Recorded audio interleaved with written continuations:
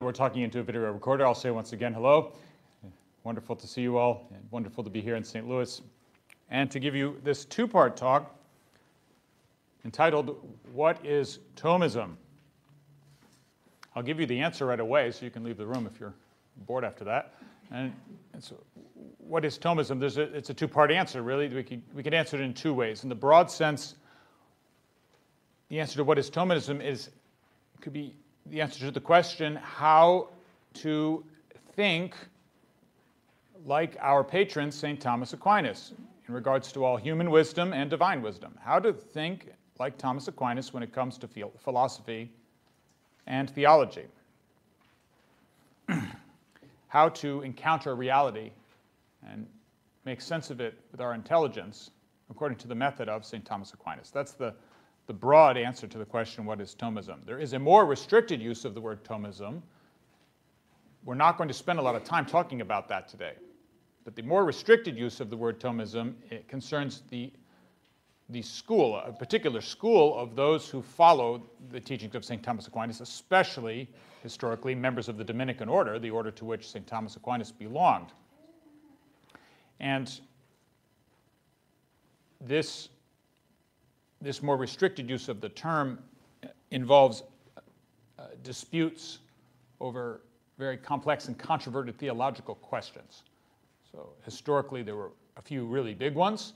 At the end, we'll talk a little bit about that, just as an important framework, and one in particular is very interesting historically. So I'll bring that to mind.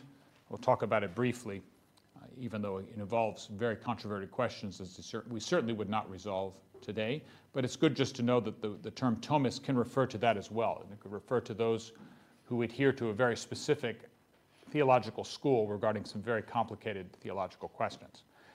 We're going to concentrate on the other thing, which is that how we think like St. Thomas Aquinas. So Thomism is the method of thought, method of human thought with respect to reality, taught to us by St. Thomas Aquinas. We can start then by considering the life of St. Thomas Aquinas, which I handed out to you here. And we'll go through this now. This will be the most important introduction to what we're going to speak about. So you all know that St. Thomas Aquinas is one of our patrons here in the Institute of Christ the King, especially as concerns studies. St. Thomas Aquinas was born in Italy. He was born in Roccasecca, which is in the kingdom of Naples. And if you look carefully at the timeline, you might be astounded. You might think I made a mistake, because we say, well, he was born in 1225, and in 1230 he began to study at Monte Cassino. So his uncle was the abbot of Monte Cassino at the time. His family, St. Thomas Aquinas' family, was a fairly well-to-do family, a noble family, but a minor nobility. And at that time, having an abbey was very sort of like having it was more of a benefice. Having an abbey was an important thing. It was an important post to have. In fact, it was sometimes even possible you weren't technically a Benedictine, and you could still be abbot of a place like Monte Cassino, the mother monastery of all Benedictines. It was an important position in the world. In the medieval world, that was of great importance to be the abbot of an important monastery like Monte Cassino. And Thomas's uncle was in that position, and his family thought that one day that would be a good position for Thomas Aquinas. So they encouraged that. So they encouraged him to begin his studies there at the age of 5. That's right, at 5. So they sent him off at 5 to start studying at Monte Cassino. And at the age of 5, his masters there among the Benedictine monks were astounded at him. They were astounded at his learning, astounded especially at his questions. He would go around, he would never cease to ask the question, we are told, Quid est Deus? What is God? He would go around asking this question. He'd say, what is God? Well, what an inquisitive mind for a 5-year-old, right?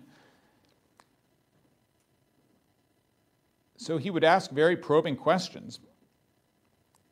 And the course of his studies already among them was such that after a short time, we're not sure how long, but here on the timeline I put 9 years, but it may have been less than that. It may have even been like 5 or 6 years.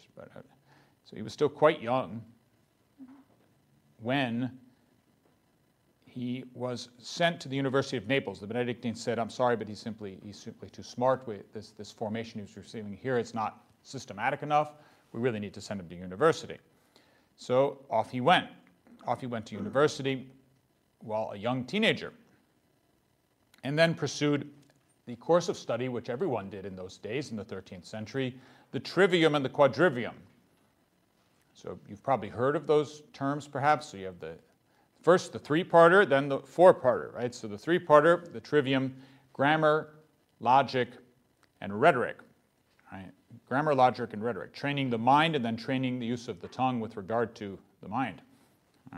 Grammar, logic, and rhetoric, that's the foundation. Then after that, the quadrivium, music, mathematics, geometry, and astronomy.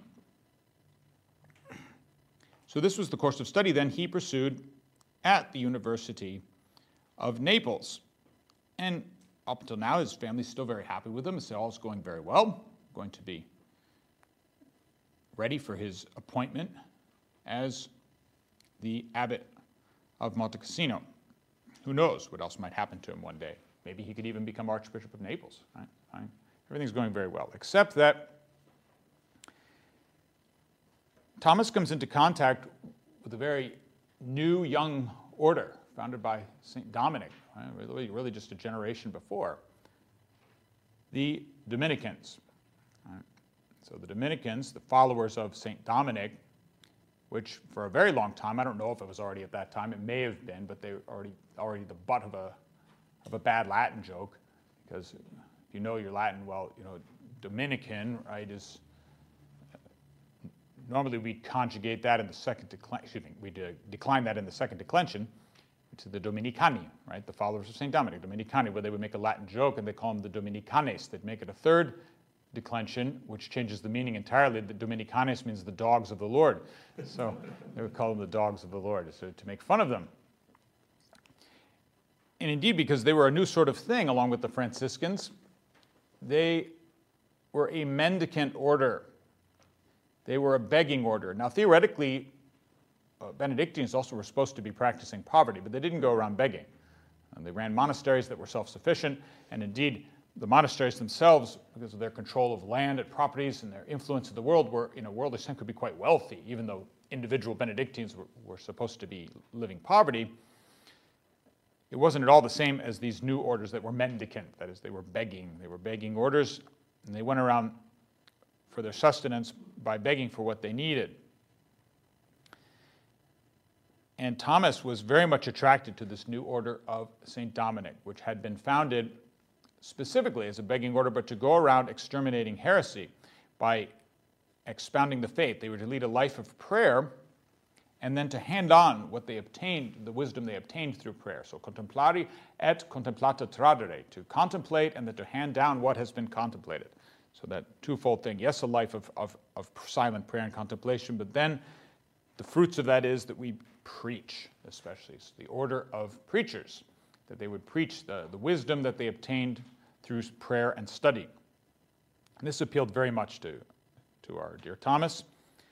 And so already by about the year 1243, maybe a bit earlier, he received the habit of the Order of St. Dominic in Naples.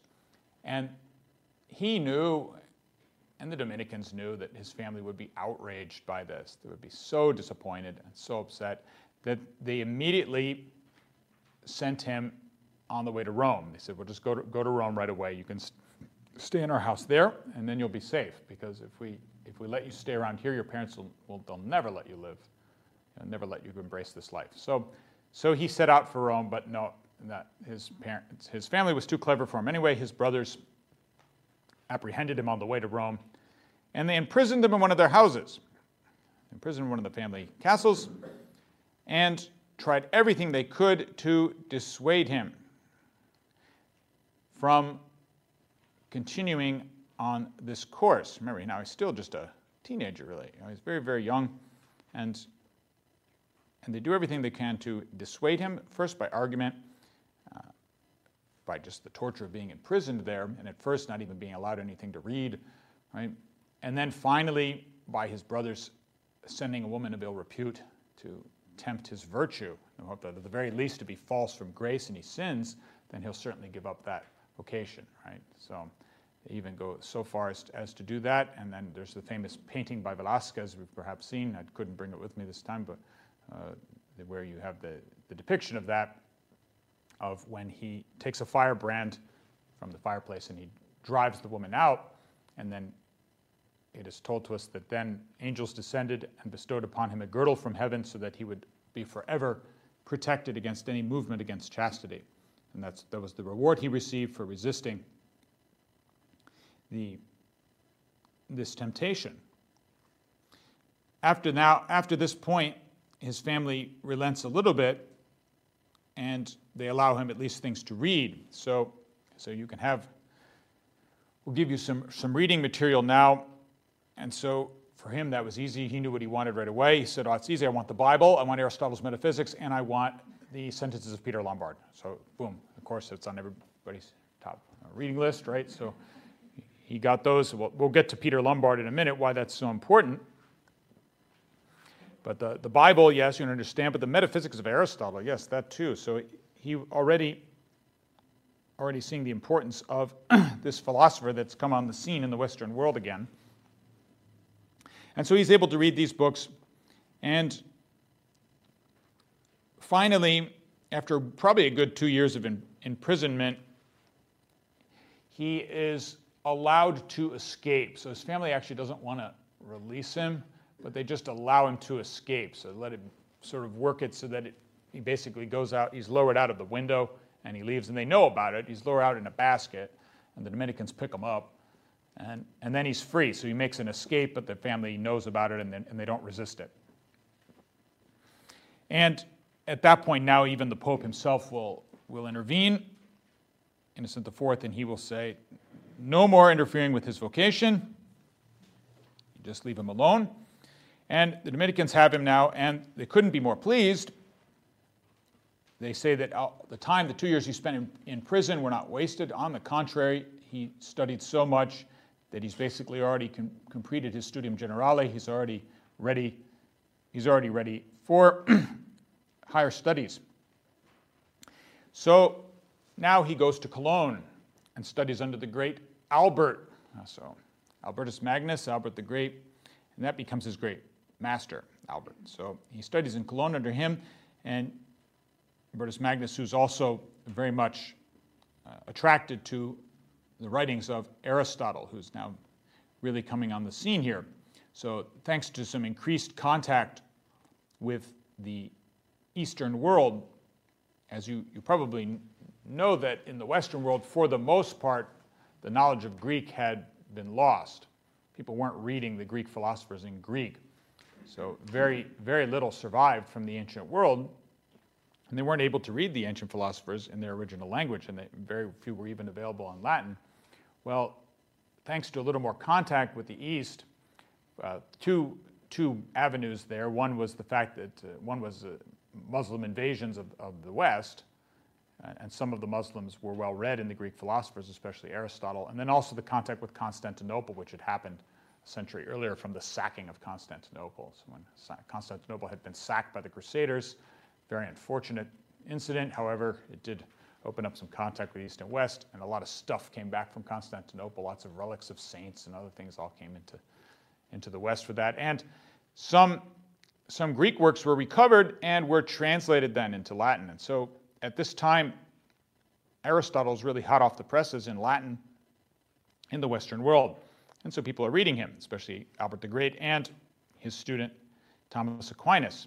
So it's at 1250 then that in Cologne, Thomas will be ordained a priest. And then shortly afterward, he'll be appointed a bachelor. That is, a bachelor is not what we mean now. A bachelor is not just someone who didn't get married. And it means someone who is in charge of a program of study. So he's the sub-regent of the Dominican Studium in Paris. And it's at this point now that he continues his study of Peter Lombard and starts to comment his sentences. Why is this important? Well, we're not going to read Peter Lombard together today, but it's important to understand that at this time in the Western world, anyone who was a good thinker or writer had to begin his career by commenting on the sentences of Peter Lombard, someone who had written a couple generations earlier was the first systematic theologian of the Middle Ages, who presented the whole faith, all revealed truth, everything we derive from Scripture and tradition in a very systematic way in a series of books. And so Thomas begins to comment these sentences, and that's his first great theological work, which we'll talk about in a little bit. And we'll see how he rearranges, rethinks a lot of what Peter Lombard did. After some political strife here, with some strong resistance at the University of Paris at first to the idea of any of these begging orders, so the Franciscans and the Dominicans obtaining doctorates, there was some strong resistance to that at first, but this effort finally failed, and they were allowed to move forward with this, and so two great candidates will finally be promoted to the doctorate in 1257, on the same day, where, and there's the famous scene where St. Bonaventure and St. Thomas, right? So St. Bonaventure, the great Franciscan, and St. Thomas, the great Dominican, be made doctor on the same day. And his doctoral defense, if I recall correctly, his doctoral defense comes from Psalm 103, Regans montes de superibus suis, so thou dost rain down dew from the tops of the mountains. And he speaks about the kingship of Christ there in his doctoral thesis. That's what he defends on that day. And so he will be awarded the doctorate along with St. Bonaventure. And supposedly when they show up for the doctorate, they keep going like this, like, no, you, no, you, no, you. And they go back up for, no, please, after me. And it was after you. So, at any rate, they both get their doctorate at the same time. They're very, very close friends, always. And now he continues his program of teaching around Europe, teaching and preaching, traveling all around Europe. Do this and then. And there are quite a few of his sermons that remain that we have in written form. And Pope Clement IV in 1265 will want to make him Archbishop of Naples. So it seems all will live happily ever after all. You know, after everything, his family will not be disappointed. They get what they want. They finally let him go and pursue the life of a mendicant. And now everything's going to turn around, and he's going to become Archbishop of Naples, and they'll have all the honors they wished after. Well, no. Thomas will beg the Pope, please don't make me Archbishop. All right?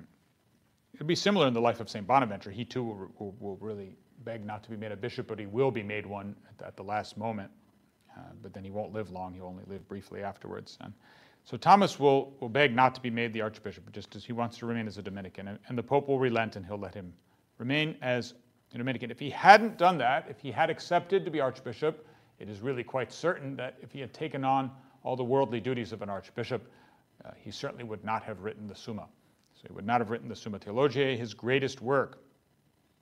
So his Summa of Theology, the greatest work written by St. Thomas, would not have been written if he had accepted this. So it is thanks to this refusal, which the Pope agreed to, that he was able to write this. And then he begins writing it at this time, and he'll write it all the way until his death. He'll continue to write other works as well, but he'll start to experience more and more often great ecstasies and apparitions of our Lord.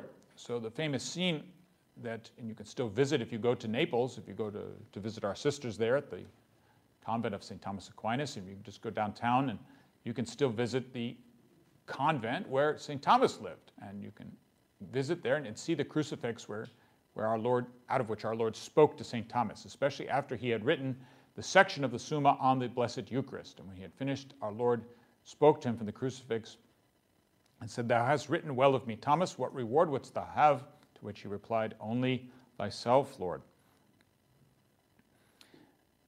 And ecstasies began to be longer and longer. And finally, on December 6, 1273, he experiences especially long ecstasy at Mass and then lay down his pen forever.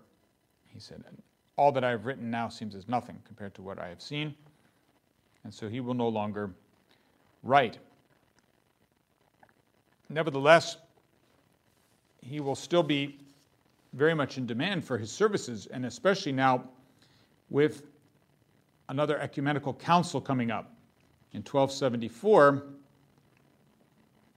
At the end of 1273, the Pope will inform St. Thomas, said, I need you at the Second Council of Lyon.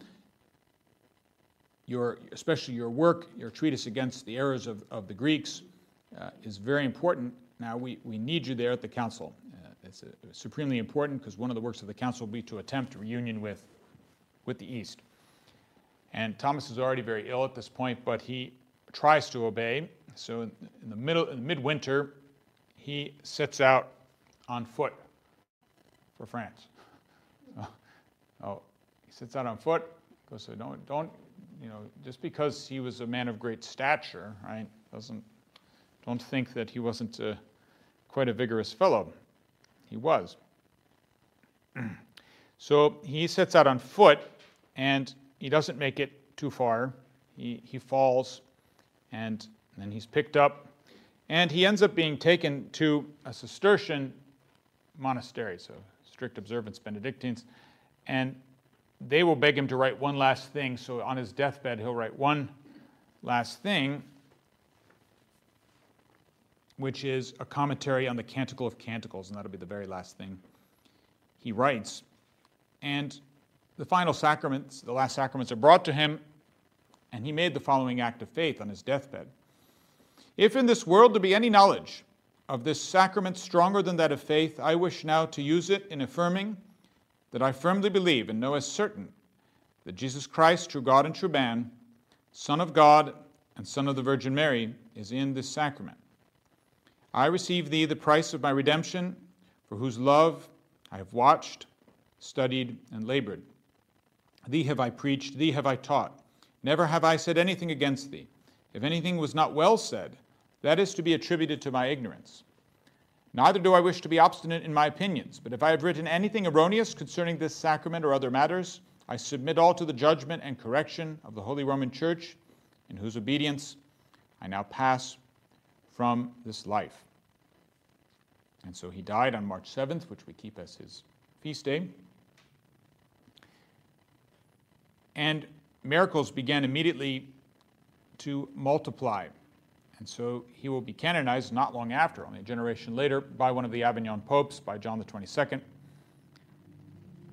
And he will be declared, I didn't quite write it in there actually, but after that it will be in 1567, one of the first things that Pius V will do. In 1567 he will declare him a doctor of the church. And then in 1570, as I wrote for you there, the Pian edition, the Editio Piana, the first edition of the complete works of St. Thomas will be published by order of Pope St. Pius V.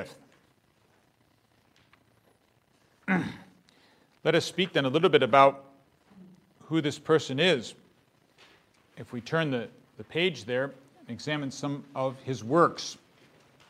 I hope this is helpful to you to have this little map, at least, of his works. It may seem so daunting to consider ever reading any of St. Thomas Aquinas.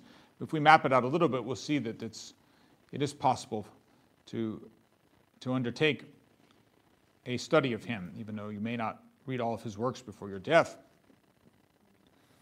So this is the very copious output of the man who was called, when he was at study, when he was in his school years, was called the dumb ox. Right? He was called the dumb ox because he was very, very quiet. He was very quiet. He was not a great conversationalist at table or anything like that. He would drift off and always be thinking. This is known because he was invited. He was the dinner guest of many famous tables. He was a contemporary, for instance, of King St. Louis IX. And so he knew him well. He had St. Thomas at his table, and even there were times, too, where he just would drift off, and then finally, he would offer him food and drink and things, and he was just so lost in thought. He said, well, how about some pen and paper here? I'll just offer you that, okay? Good. That'll make you happy. But his teacher, Albert the Great, said, we call this man a dumb ox, but his bellowing in doctrine will one day resound throughout the world. And that is what you find here. So this list of his works is not a complete list.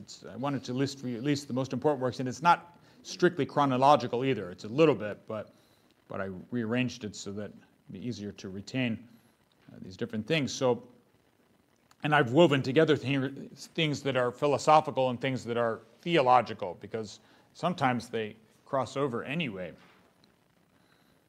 So what I point out first is this. So the commentary on the sentences of Peter Lombard.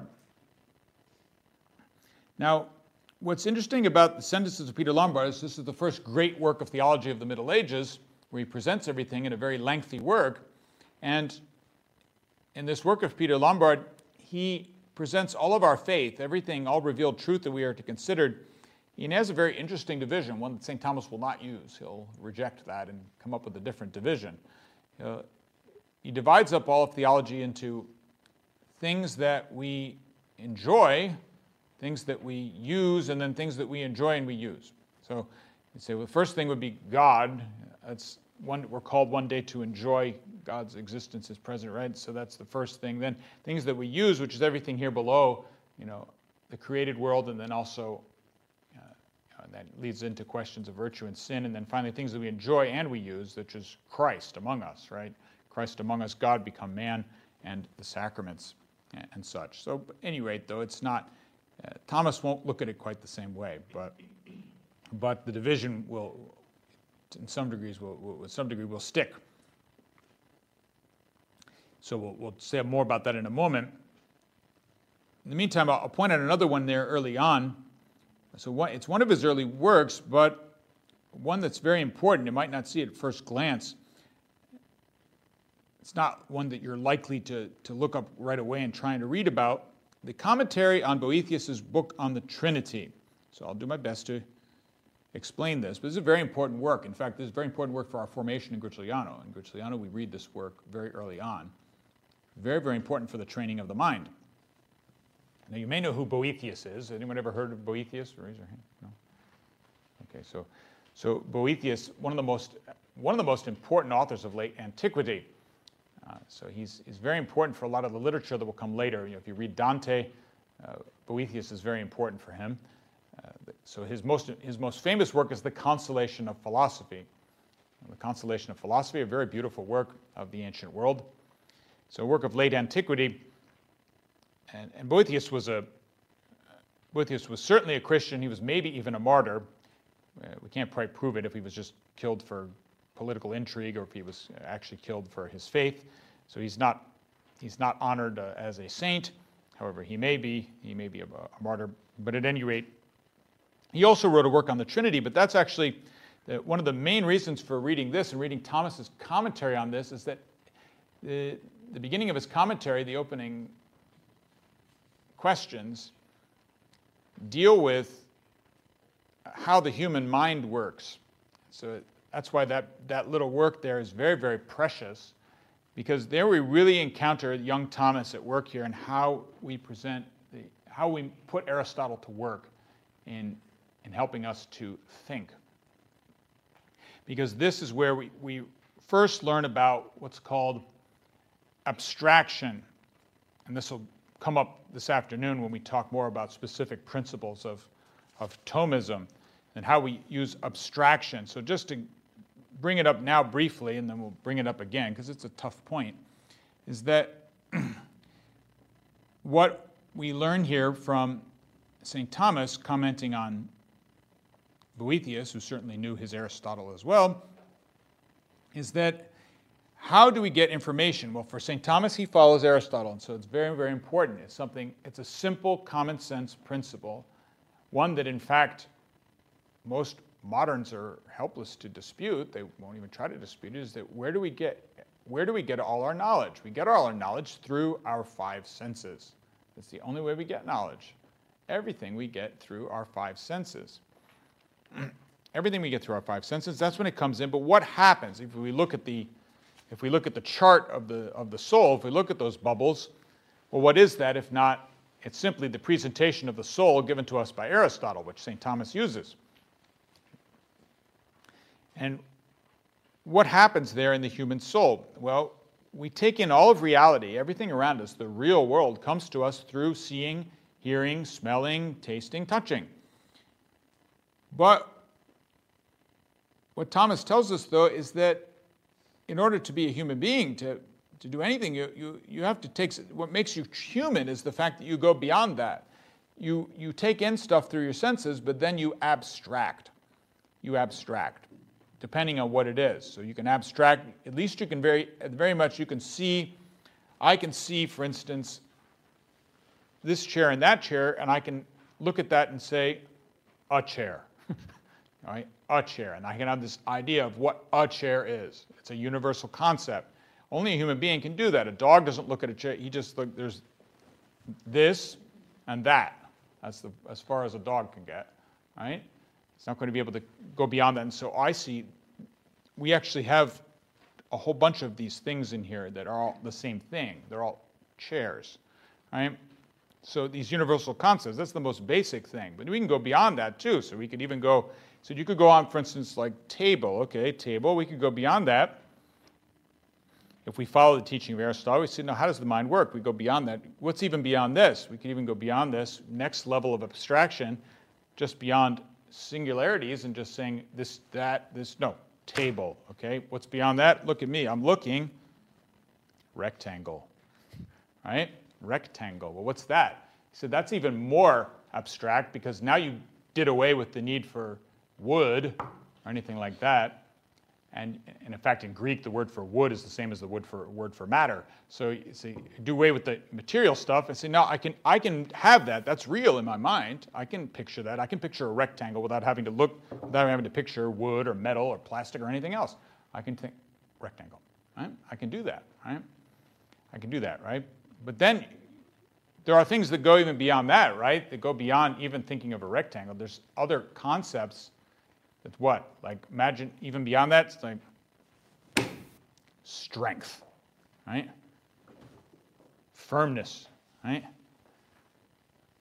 And that's an even beyond that. So you said there's concepts we can even go beyond that and think of that. And then you start to touch on things that, wow, you get so far in your powers of abstraction that you can even begin to think about the uncreated world that is about God himself. So all that in that little book there, which we all remember from our seminary days, of this commentary on the De Trinitate of Boethius, where we first learn about how the mind works. So that's a young, vigorous Thomas teaching us that for the first time. Also, fairly early on then in his intellectual career, then we have another very vigorous work, which is, in case you didn't know, it's his great work of apologetics, his great work of the defense of the faith. His great work of the defense of the faith, Summa contra Gentiles. There's always a corny joke we make in seminary that because in French, gentil just means nice. So I mean, it's like, why did he write a Summa against the nice people? But right. But this is his great. What is it against? So it's against the errors of the heathen, against the errors of the pagans. Thomas presents a defense of the faith. So it's going to be much different from something like the Summa Theologica, because here's a defense rather than a Q&A thing that he does with the Summa and some other works. This is an apologetical work. Not, still presented in a more scientific way than the truly rhetorical work like something like of St. Francis de Sales, like the Catholic Controversy, which is much more on the level of rhetoric. But that another early work there. And then another one very, very important, as I said, because he will be cited as an authority later, and that's why the Pope will want him to come to the Second Council of Lyon, the Contra Errores Graecorum, so against the error of the Greeks, not the Greek pagans, but against the errors of the Greek schismatics, that is, and especially this ongoing debate that's going on throughout all of the Middle Ages on the Trinity. And one of the main points of contention, the reason why the Greeks refuse to reunite with the West. Another thing, which is here, there's no question, you all can know this great work of St. Thomas. You all can know this great work of his. That is the Mass, the office of the Feast of Corpus Christi. Right, so coming up now in June, we'll be able to celebrate the Feast of Corpus Christi, which was instituted when St. Thomas was a young man, and he was commissioned to compose the Mass and the office for it. So all those beautiful hymns we know, everything that we use for adoration, for benediction, Adoro te devote, Tantum ergo, all these things, these are from St. Thomas Aquinas. And if you really want a great summary of everything he teaches in the Summa about the Blessed Eucharist, perhaps his most beautiful treatise in all of the Summa, on the Holy Eucharist, you can simply read and meditate upon the sequence of the Mass of Corpus Christi, the Laudato Si Salvatorum. So you verse after verse after verse, you find so it sums up all the articles in the Summa regarding the Blessed Eucharist. So a glorious sequence, which is for us always to meditate upon. We arrive then at his greatest work of all, the Summa Theologica, or the Summa Theologiae. So the summary of theology. So what did I tell you earlier? I said that the Summa was sort of a reworking of the sentences of Peter Lombard. He took that structure, but he's going to rename it, he's going to rework it, and it's going to be the basis, nevertheless, of what he's going to do now in presenting his own great, massive work of theology, which he'll never quite complete. He'll keep writing it all the way till his death, and then he'll have his ecstasy, and he'll stop writing, and he won't quite finish. But the division is a very important thing to remember. So I was, remember too, I mean, maybe some of you, who's ever tried to read any part of the Summa? Okay, so a few, good. So I didn't bring mine along. It's kind of heavy, so I mean, I have just the one volume one. It's really nice. It's super, super thin paper. But it's the one I used all through seminary. And I love that one a lot. And so, you know, there's over 3,000 articles, right? Over 3,000 articles in the Summa.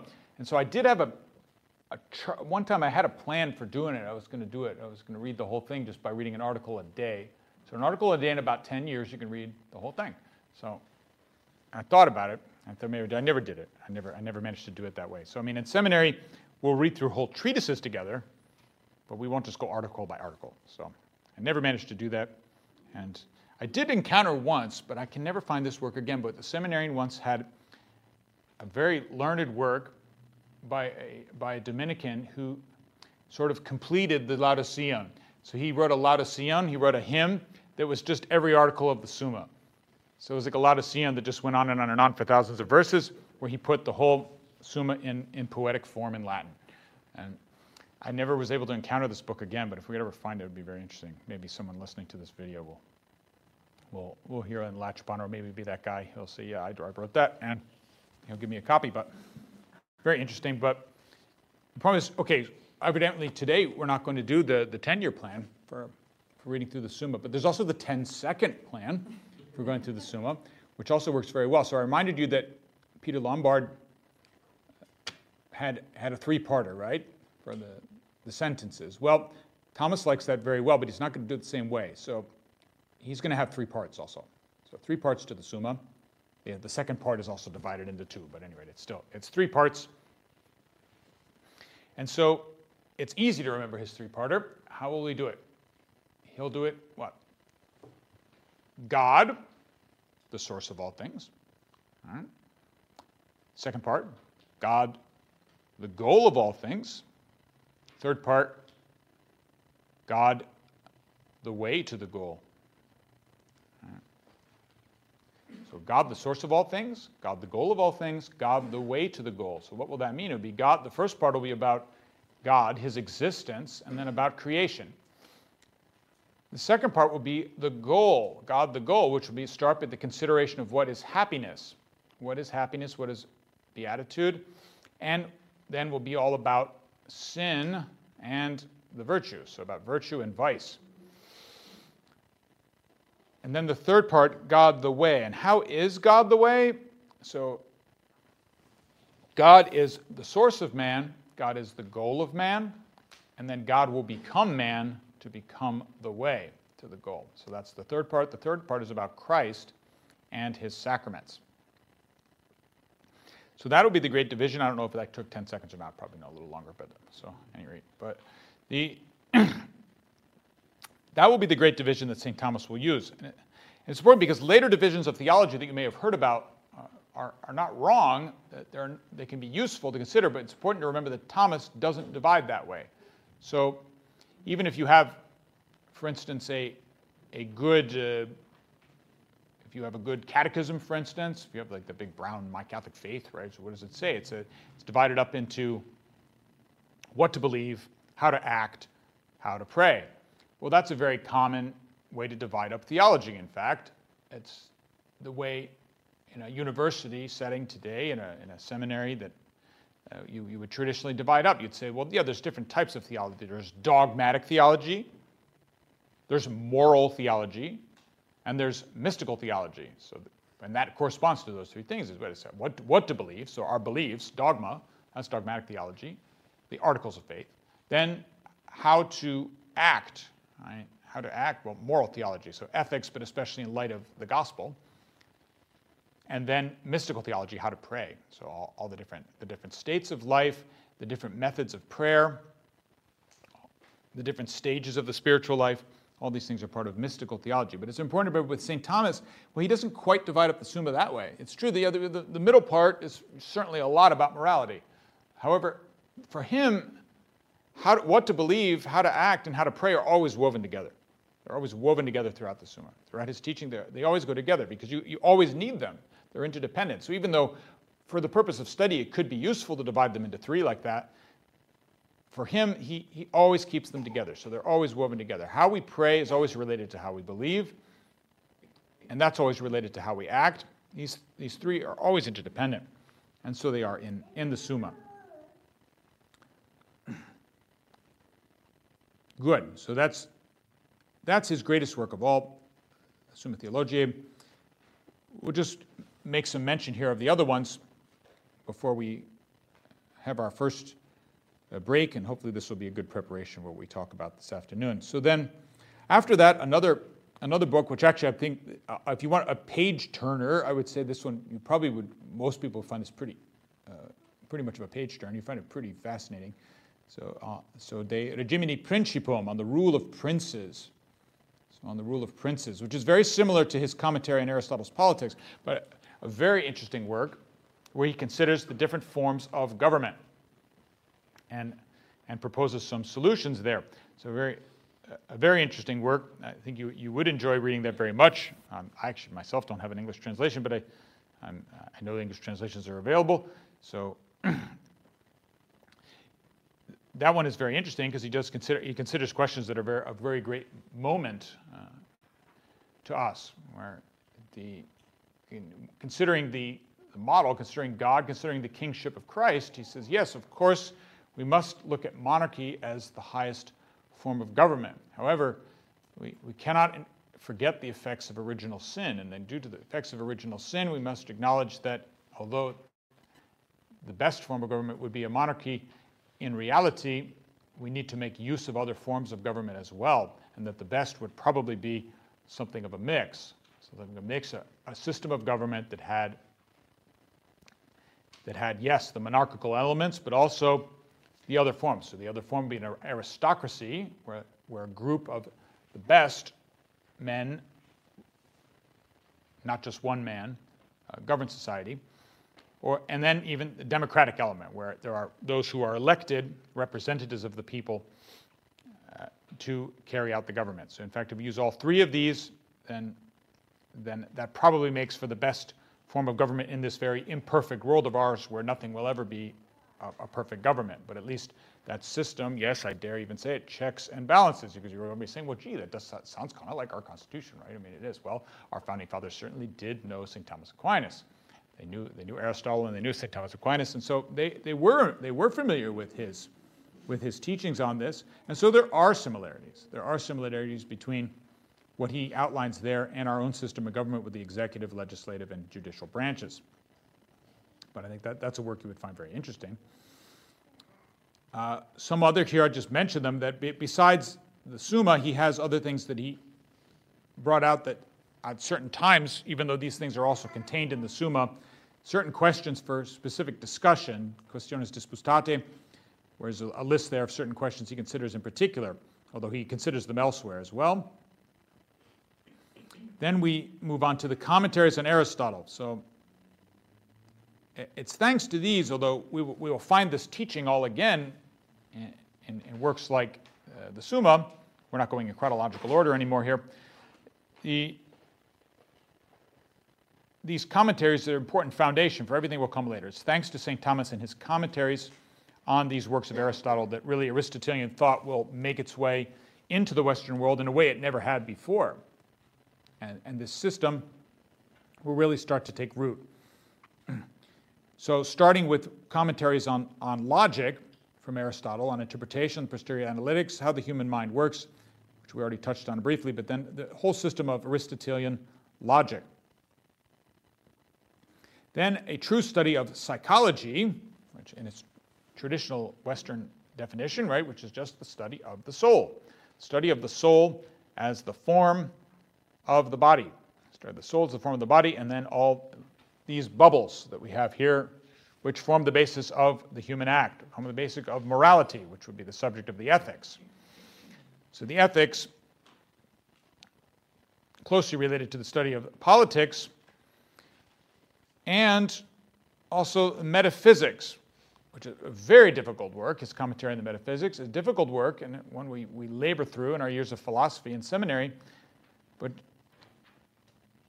interesting that you see a real union of these two great minds, of Aristotle and of St. Thomas. Here, when Aristotle, you see that St. Thomas really marvels at him as this pagan philosopher from 4th century BC, gets so close. He gets so close there when you consider what is metaphysics. It's what goes beyond the natural world, the study of existence itself, study of being itself.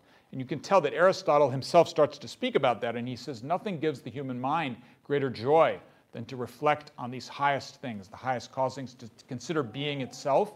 That's the highest thing we could possibly consider in the human mind.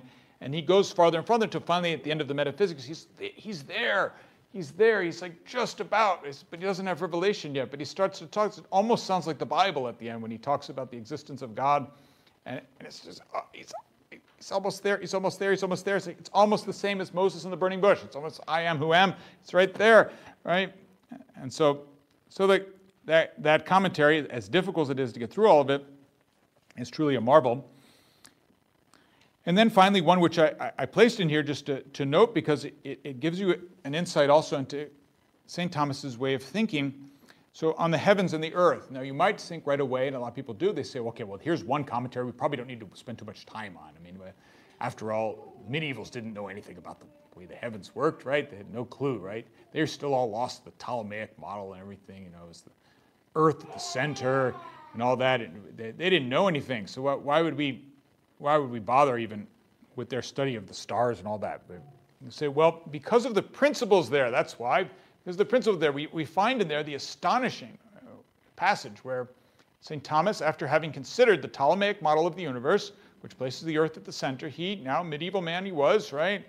All toothless, right? Like why all those manuscripts like that? You know, the manuscripts with they only have like 2 teeth, but right. So this man of the Dark Ages, St. Thomas, what will he say? He says, after having considered the Ptolemaic model of the universe, Copernicus isn't that far off. Copernicus, the priest, right, who will propose not for the first time in the history of Western thought, but will bring back the ancient theory of the heliocentric universe, and which Thomas knows about. But he says, no, right now, based on what we know, this model of Ptolemy is the best. It's the best model we have. However, it is not faith. It's only a model. And he even says there's no reason why someone in the future couldn't come up with a better model. So you see the great intellectual honesty of St. Thomas that you find in there. So that's why even a work like De Caelo, like on the heavens, which you would think, well, it's just we've gone so far beyond that it's just nothing to share. I'd say it reminds of what T.S. Eliot says at a certain point, where he says, well, we say, well, we're better than the ancients because we know so much more than them. He said, yes, well, they are that which we know. So it's only because of standing on their shoulders, right? So much for the commentaries on Aristotle. Then finally here, before we break, his commentaries on Scripture. His commentaries on Scripture. So I mentioned already the Canticle of Canticles, which he wrote on his deathbed, that commentary. Then we find his commentary on the Psalms, where he just goes through it. He just goes through it the way they are presented in the breviary, in the Roman breviary, the way they go through from the beginning of the week at Matins all the way to the end, and he just comments on all of the Psalms, which a very learned commentary. He brings in a lot. He brings in the Fathers. He brings in even the different versions of St. Jerome, sometimes even as far as he could know, the different readings from the Septuagint and from the Hebrew. So, very important commentary, also for Prophet Isaiah, all of his commentaries. But then you see too, he at least treats of one synoptic gospel and then the theological gospel. So St. Matthew and St. John. And then he commented all of the epistles of St. Paul. And then finally, very famous commentary he had, which is not his own. It's a golden chain, a catena aurea, where St. Thomas, and he's not the only one to do this, to make a catena was a common practice in the Middle Ages. It was a very good work to do, that many commentators did this, but his is, as far as the Gospels, is the most famous, where for all four Gospels he weaves together the commentaries of the Fathers. So all the church fathers, he weaves them together one after another, so it's a constant chain. One says this, and then and then the next one says this, and it goes through every passage of the Gospel in this way. So it's still a very, very useful work. I certainly know plenty of priests who will use the catena aurea. If you're going to preach on Sunday, you want to preach a homily on the Gospel, it's very useful just to open the catena aurea of St. Thomas. You have right there, you have the teachings of the Fathers right away, because it's good to know. It's good to what did all the Fathers say about a particular passage. So a supremely useful work. So now we've presented his life, we presented his works, and then we'll be ready this afternoon, if we don't fall asleep, to consider Thomism itself and the system of thought, and at least some very important principles that we should consider if we are all going to be good Thomists. We'll see you this afternoon.